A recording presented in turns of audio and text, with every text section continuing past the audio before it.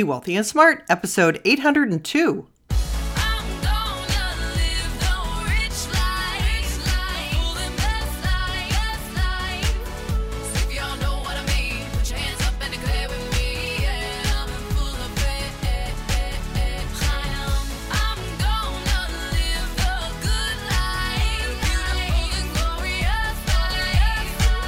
Step into a world of wealth and financial freedom without budgets, boredom, or bosses on Be Wealthy and Smart.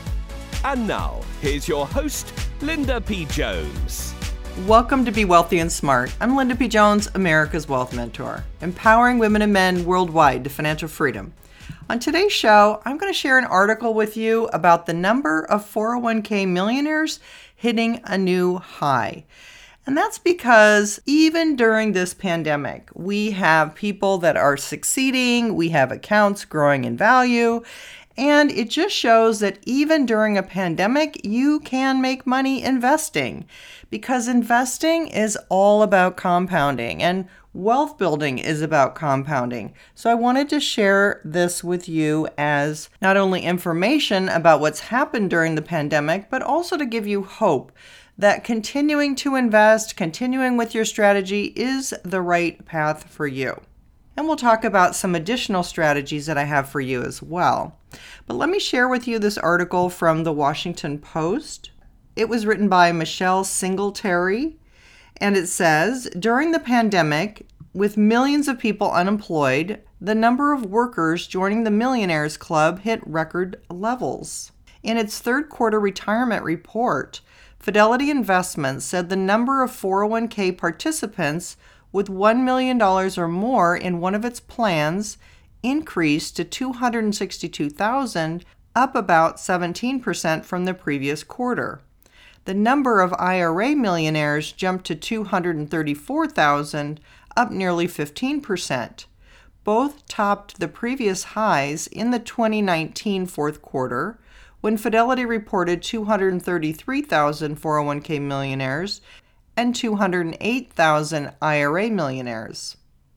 The bulk of the increase in 401k account balances in the third quarter was due to market performance, about 90% compared with contributions. Although the market dipped in October, from July 1 to September 30, there was positive market performance, which helped boost retirement balances, a spokesman for Fidelity said.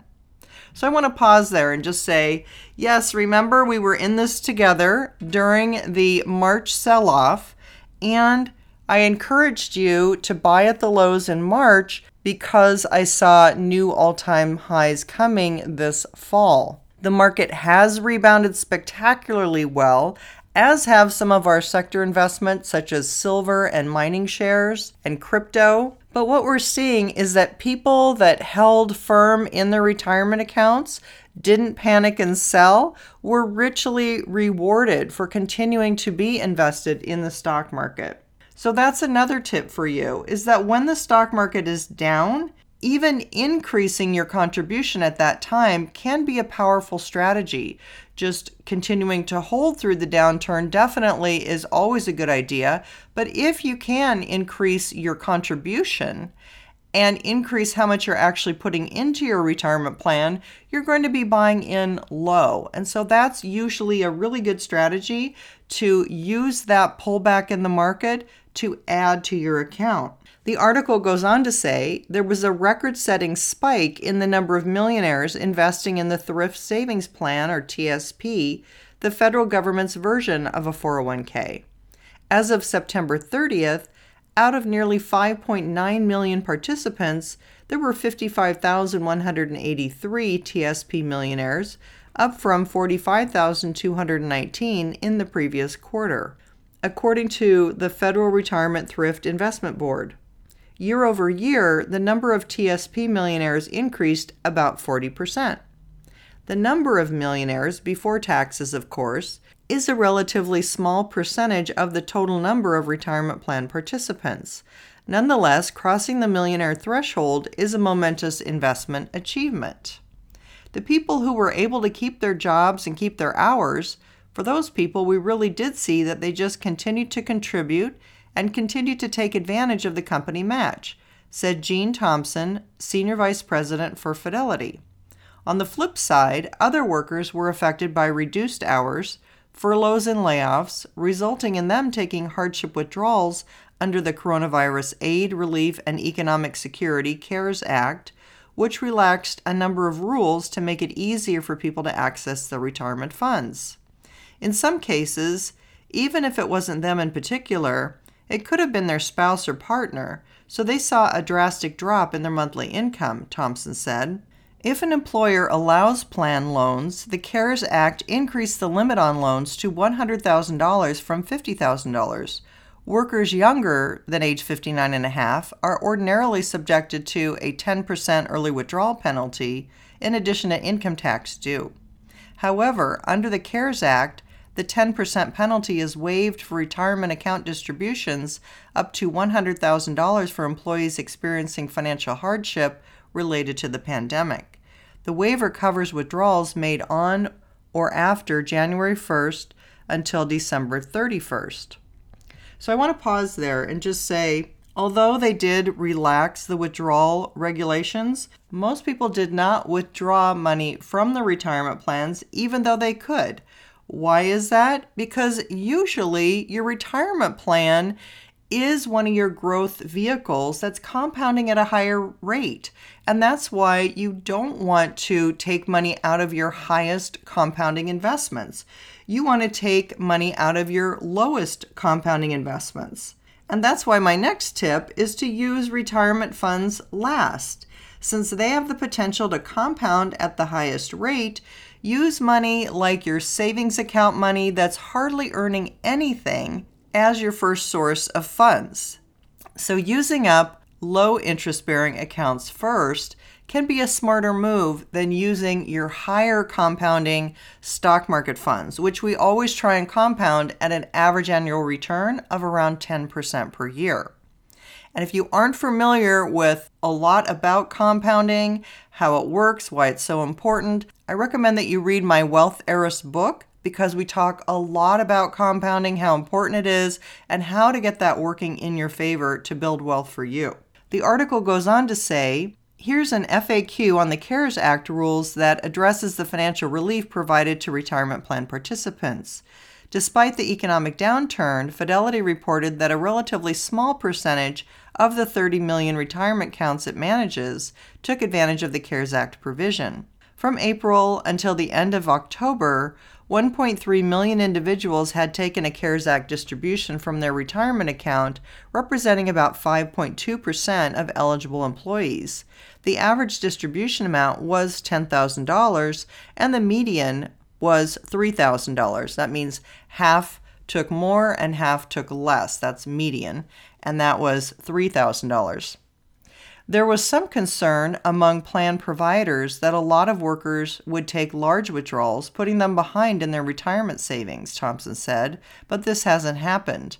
There are a fair amount of people who are taking just what they need, Thompson said, so they are taking that small amount as they need it versus taking a huge lump sum. They are getting what they need just to get by to make ends meet. As we all know, when you take the money out, it can be hard to put it back in. The Vanguard Group reported similar findings regarding withdrawals under the CARES Act. The company said 4.5% of participants withdrew assets from their retirement plan under the CARES Act, while less than 1% took a CARES Act loan. The median distribution amount was approximately $12,000. The median age was 43, and the median income was about $62,000. There were more ways to tap into your account, but what our research showed, which was surprising to us but is encouraging, is that very few people did, said Dave Stinnett, principal in charge of Vanguard's Strategic Retirement Consulting Team. And the amount people took out was relatively modest. Even so, those who took out a withdrawal could now have a retirement readiness gap, Stinnett said. But if you take into account the median amount that people withdrew and the average age of those who took a distribution, all people have to do is increase by 1% how much they contribute from their paycheck next year, he said. And if they do that over the course of their working life, they'll close that gap, Stinnett said. As of November 12th, more than 96,000 TSP participants took withdrawals under the CARES Act totaling close to $2.3 billion. Overall, despite turbulence in the stock market, retirement plan participants stayed the course.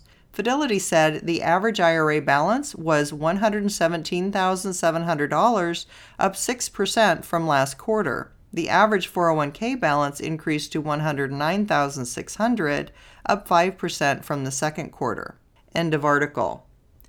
So I want to encourage you, as a last tip, to keep a long-term perspective. I like the idea of being able to add 1%. It doesn't always have to be a huge amount that you increase as a contribution to your retirement plan. Just a little bit extra every month can add up, and compounded over 20 or 30 years can make an enormous difference. So even a small additional contribution would be a great idea. But here's the main point. Keep a long-term perspective.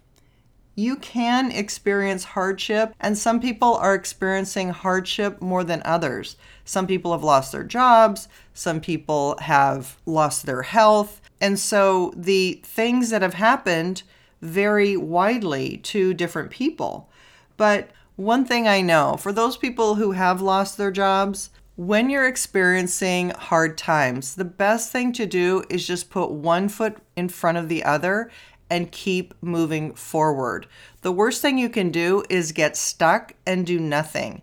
Take some action to move in the right direction. If it's in regard to your health, try new methods to get healthy. If it's in regard to getting another job, take action to meet with people, go online and do research, revise your resume, whatever it might be, take some action and move forward. And it's the same thing with investing. Always trying to keep one foot in front of the other, investing a little bit more money each month, or doing a little bit better with your investment returns, staying invested in growth type vehicles for the long term. Keeping that long-term perspective is really going to serve you well, especially when we're talking about retirement.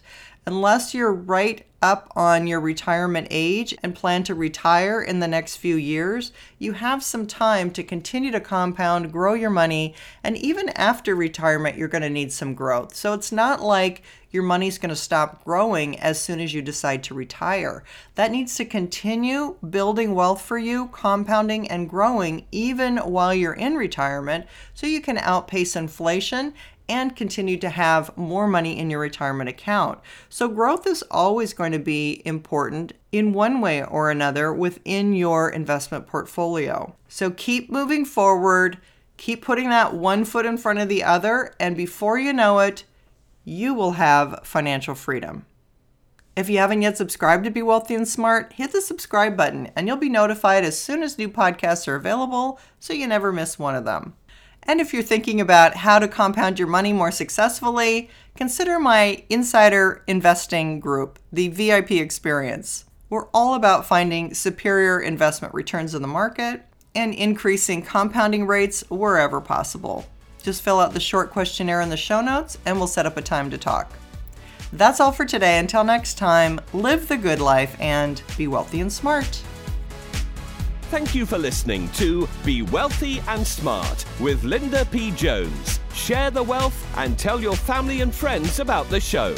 Check out our website, blog, and social media for more riches at www.bewealthyandsmart.com.